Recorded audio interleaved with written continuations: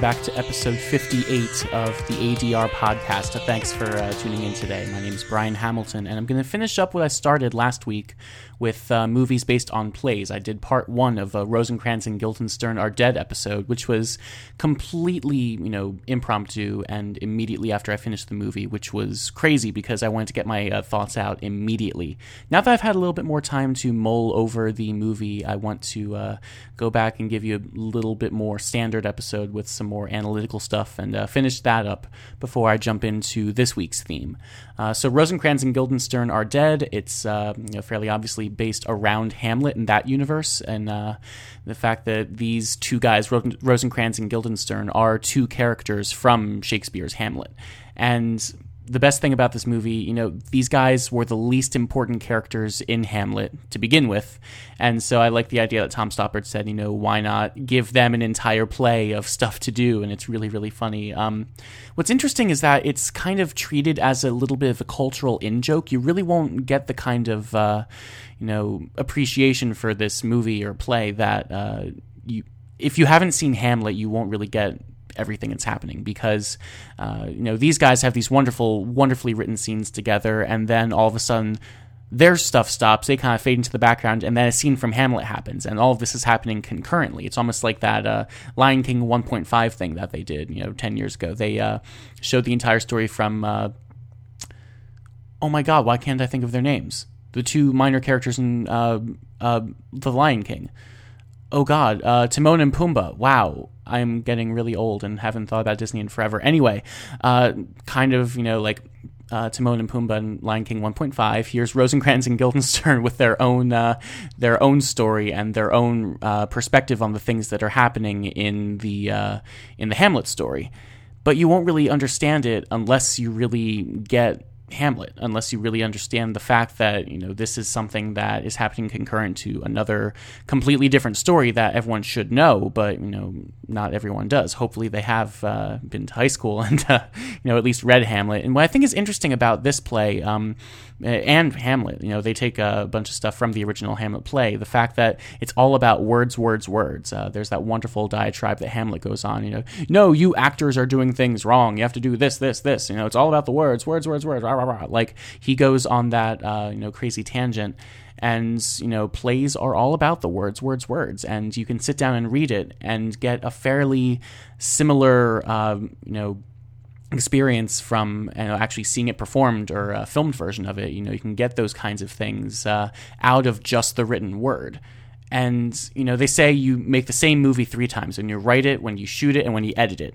And reading a script is just being let in on the ground floor and experiencing one of those things, which I think is really great. So this is all about the words, and it's all about the fact that they have the Rosencrantz and Guildenstern have these wonderful bits of dialogue between each other, completely independent of the original Hamlet story. And what's funny is that it's revealed that they are incredibly smart, and all of this stuff against them is just the universe just kind of taking a dump on them. And it's hilarious because it's these two wonderful guys who have these really intense, emotional, existential conversations, almost like Waiting for Godot. I talked about that last time around on the last episode. Almost like Waiting for Godot, they have all these wonderful scenes together, and they're incredibly smart, but as fate would have it, the universe says, nope, you guys are minor characters in a much more influential play than this. And I think it's really funny that Tom Stoppard kind of came in and said, nope, I'm going to save these two guys. And what's really fun is that, they're just going about their business. They're trying to, do their own thing. They're trying to live. They're trying to figure out life. And then here they are summoned by the king. They're kind of pushed around through the main plot of Hamlet, which we only see a little bit of. And then in the end, they're dead.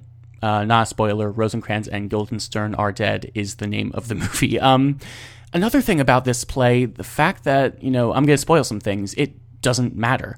The journey is much more important than the destination. So, in the end, they're dead.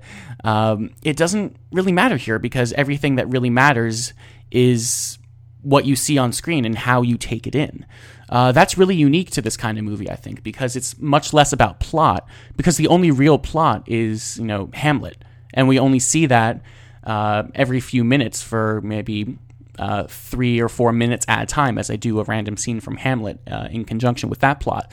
What I really like about that, a little bit of a tangent, is that we really get to see how insane Hamlet is when we're not on his side. When I first read Hamlet back in high school, I was like, oh, wow, this tragic character, trying to figure out everything and trying to figure out how to deal with this insane situation. And you really get his side of the story because you get all of his, monologues, diatribes, to be or not to be, all of that wonderful stuff. And then in Rosencrantz and Guildenstern Are Dead, we get to see it from a very outside perspective. And when Hamlet comes running in, swearing and screaming and, being insane to everybody, then you really get to see how, insane he really is in the original story. And I think it's brilliant because, this Rosencrantz and Guildenstern Are Dead is a comedy. It's really existential and it's really upsetting, but then, random stuff happens. Again, the universe taking a dump on them. They're giving these characters really weird things to do and really weird situations to react to. The movie opens with them riding along. They find a coin. Rosencrantz or Guildenstern, one of them, I forget which. It doesn't matter again. But, one of them picks up a coin, flips. Oh, heads. Heads. Heads. Heads. Let me get a coin for emphasis. Heads. And heads. They're flipping the coin a trillion times, and it's always heads. And it really perplexes them. They're like, wait, what does this say about the universe? They're incredibly smart. They take something like as mundane as a coin toss. Wow. Oh my God, I can't believe I just said coin toss. Anyway, they take something as mundane as a coin toss and extrapolate on it and turn it into this big existential discussion about chance, life, the universe. And as they go on, they realize so much more about, what this kind of thing is. In conjunction with Hamlet, they make similar but different discoveries about the universe when Hamlet is making his similar yet different discoveries about the universe and the nature of people and life. This is one of the most incredible things I've ever seen, just because they end up making these really bizarre choices in the movie, and everyone just rides along with it, while we as the audience just kind of watch. Speaking of watching, another brief tangent, there's so many wonderful little meta things in this movie. They have the play within the play, the original play within the play of Hamlet's little version of the events to make his Uncle Claudius jealous, or not jealous, guilty. One of the emotions makes him feel guilty about murdering his father. So we're watching that play while we're watching Hamlet, while we're watching Rosencrantz and Guildenstern Are Dead. There's so many levels to it.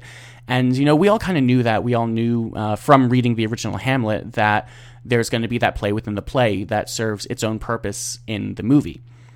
But then they extrapolate that to the point where as the characters in the movie are watching the play within the play, Tom Stoppard added in this version a play within the play within the play. So here we are as the audience out in the real world listening to podcasts and then watching movies. We're watching Rosencrantz and Guildenstern Are Dead. They're watching Hamlet. Hamlet's watching the play within that play. And then the people within that play are watching a puppet show version of the play that they're acting out for the people watching them, for Rosencrantz and Guildenstern, who we're watching. Wow, that took a lot of thought to put together. But the thing is, it's so meta and wonderful, and none of these things can exist without each other for context, which is my favorite thing about this play, because you're able to, you have to enjoy this play for the fact that it's based in the same universe as Hamlet. You have to appreciate it for the fact that you need to have all this other stuff brought into the play to really enjoy it. What else? There's a bunch of other wonderful things about this movie. The really jarring cuts and weird jump scenes. The transitions between scenes in this movie are really bizarre and come out of left field. And my favorite thing about that is that the actors seem confused as well. 1 minute they're standing there talking, and then it cuts to them in another scene. They look really confused. Like, wait, why are we here? Why are we in this new... Okay, well, fine, let's roll with it. And they don't discuss it at all, but there's a wonderful little look in Gary Oldman and Tim Roth's face where they say, what? Oh, okay. And then they just continue. And it's so perfect because it's, again, the author, the universe, just using these people as a weird little storytelling method and a weird little way of, talking about life and the universe. I love it. One more thing, going back to the meta nature of this, the fact that, this is a play that we're watching, at the very end, as they're about to die for, I forget, a bunch of really weird reasons that, again, this is such a zany play that random stuff happens. I love it. Anyway, they're dying at the end, and close up on Tim Roth's face, he says, well, we'll know better next time. Next time. There is no next time. They're about to die. Unless he's talking about him as the actor saying, oh, well, we'll know better for next time when we perform this play. At least that's what I got out of it. Like, the fact that they acknowledge the fact that this is a play and this is something that people are watching. This is something that people are enjoying and taking lessons away from. We'll know better next time. We'll give you guys a better show next time. I love it. I think this is one of the most brilliant things ever, right up there with Waiting for Godot and the original Hamlet, because they're flawless for different reasons, but they are in a very different style as well. But I feel like the same lessons you can draw from them ring true in all three plays. Hamlet, Waiting for Godot, and Rosencrantz and Guildenstern are dead. I don't know if any of this made sense. 12 minutes in, and I really hope that I at least recommended this movie enough to you guys that you want to go out and check it out. If you're into, Hamlet, Waiting for Godot, definitely give this a shot. Even if you like, weird, witty, existential, upsetting, yet weird, zany comedies, regardless of the fact that this is based on a play or anything else. I definitely encourage you to check this one out. I found it online somewhere, streaming on one of the services. Thank you so much for tuning in today. I hope this gives you a little taste of what you're in store for if you decide to check out Rosencrantz and Guildenstern Are Dead. I'll be back with you tomorrow on this week's theme, which I'm going to reveal at the beginning of tomorrow's episode. Have a good night, guys. Watch more movies.